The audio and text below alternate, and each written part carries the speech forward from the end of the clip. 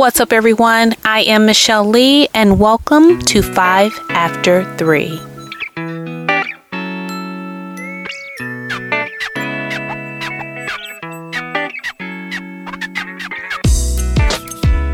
Hey guys, it's Michelle Lee, and thank you for joining us this week on 5 After 3. For those of you who don't know, 5 After 3 is the podcast where we talk about one topic and we discuss 5 points related to that particular topic. This week, it's finding your purpose. So it's been said that the 2 greatest days in your life are 1, when you were born, and 2, when you find your purpose. So at some point, whether it's during your high school days, college years, post-college, during a marriage or after a divorce, if you don't know what your purpose is, it can begin to change your mental. It can begin to change how you view life or even in some cases on how you handle situations. For me, it wasn't until some years after college, after I had tried corporate America, experienced some successes and also some pains, that I wanted to fill a void. I wanted to, for the most part, do what I love to do. I wanted to make a change. And so that kind of leads us to our first point when we're on this journey of finding your purpose. You have to ask yourself, what is it that I love to do? What is it that I'm passionate about? Now, I know I've heard people say, and don't get me wrong, it's a little crazy to me, but I've heard people say, you know, my purpose, it kept me up every night. I just had to pursue it.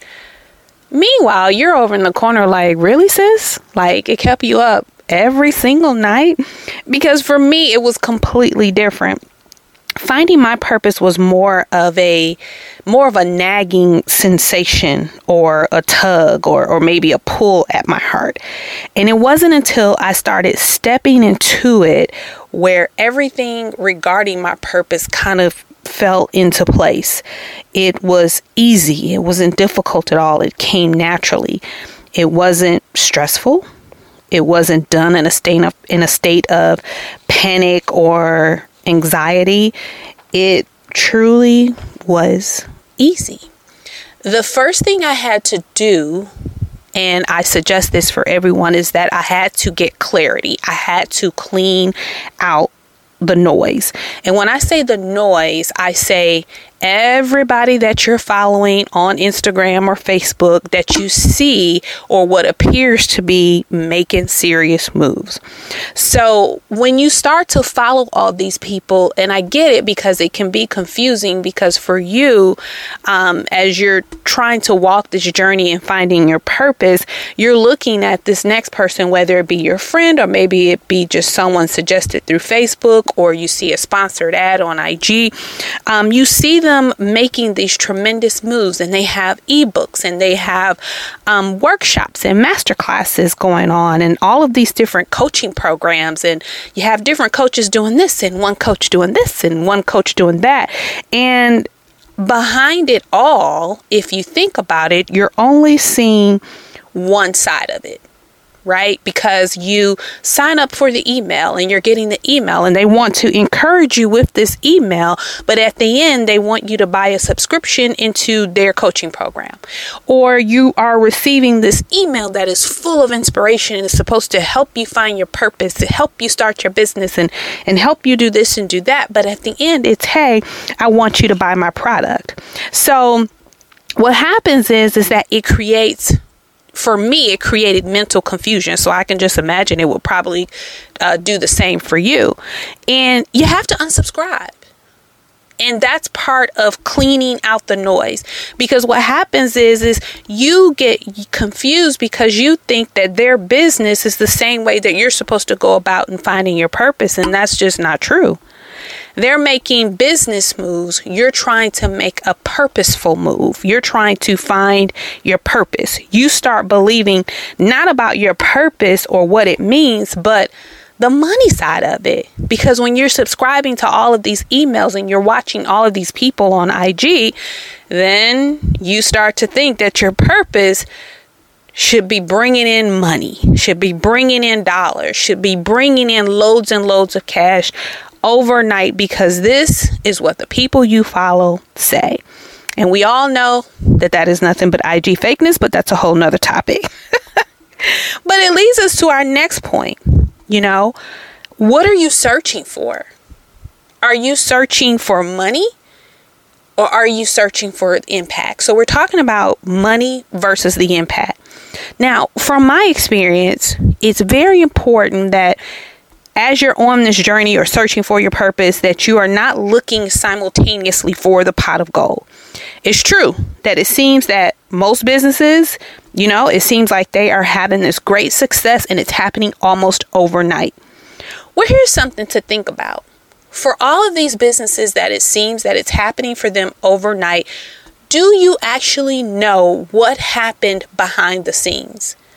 Do you actually know whether or not this is the first try, the second try, or the third try? We don't know that. Those are the questions that we don't know, and those are the things that are not posted on Facebook or Instagram. It's just not. Nothing's posted about how much debt that they accumulated trying to launch it 5 times ago. No one talks about that. No one talks about how they didn't pay their mortgage because they needed to travel to go see a coach about how to launch this particular program. And then it didn't even benefit them. But again, that's another topic as well. So we don't know the backstory, so we can't judge or compare our journey to theirs.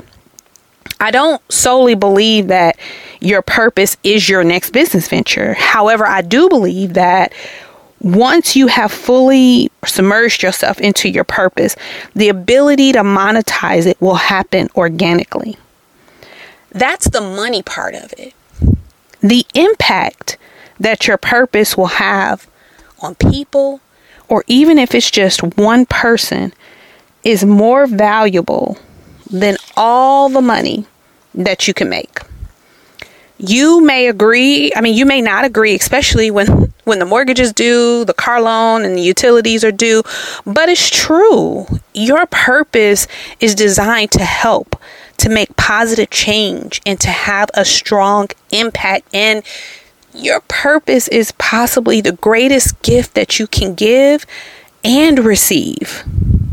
Despite what others tell you, it's not the money. It's definitely not the followers. You know, desiring those followers to help your purpose be created will force you to start judging your own relevancy. And that's not good either, you know, and it takes us to our next point. Don't worry about your relevancy. When you're moving in your purpose and you're trying to kind of figure it all out, and you're praying and you're asking God and you're seeking God for that particular purpose, like money, your relevancy will happen organically.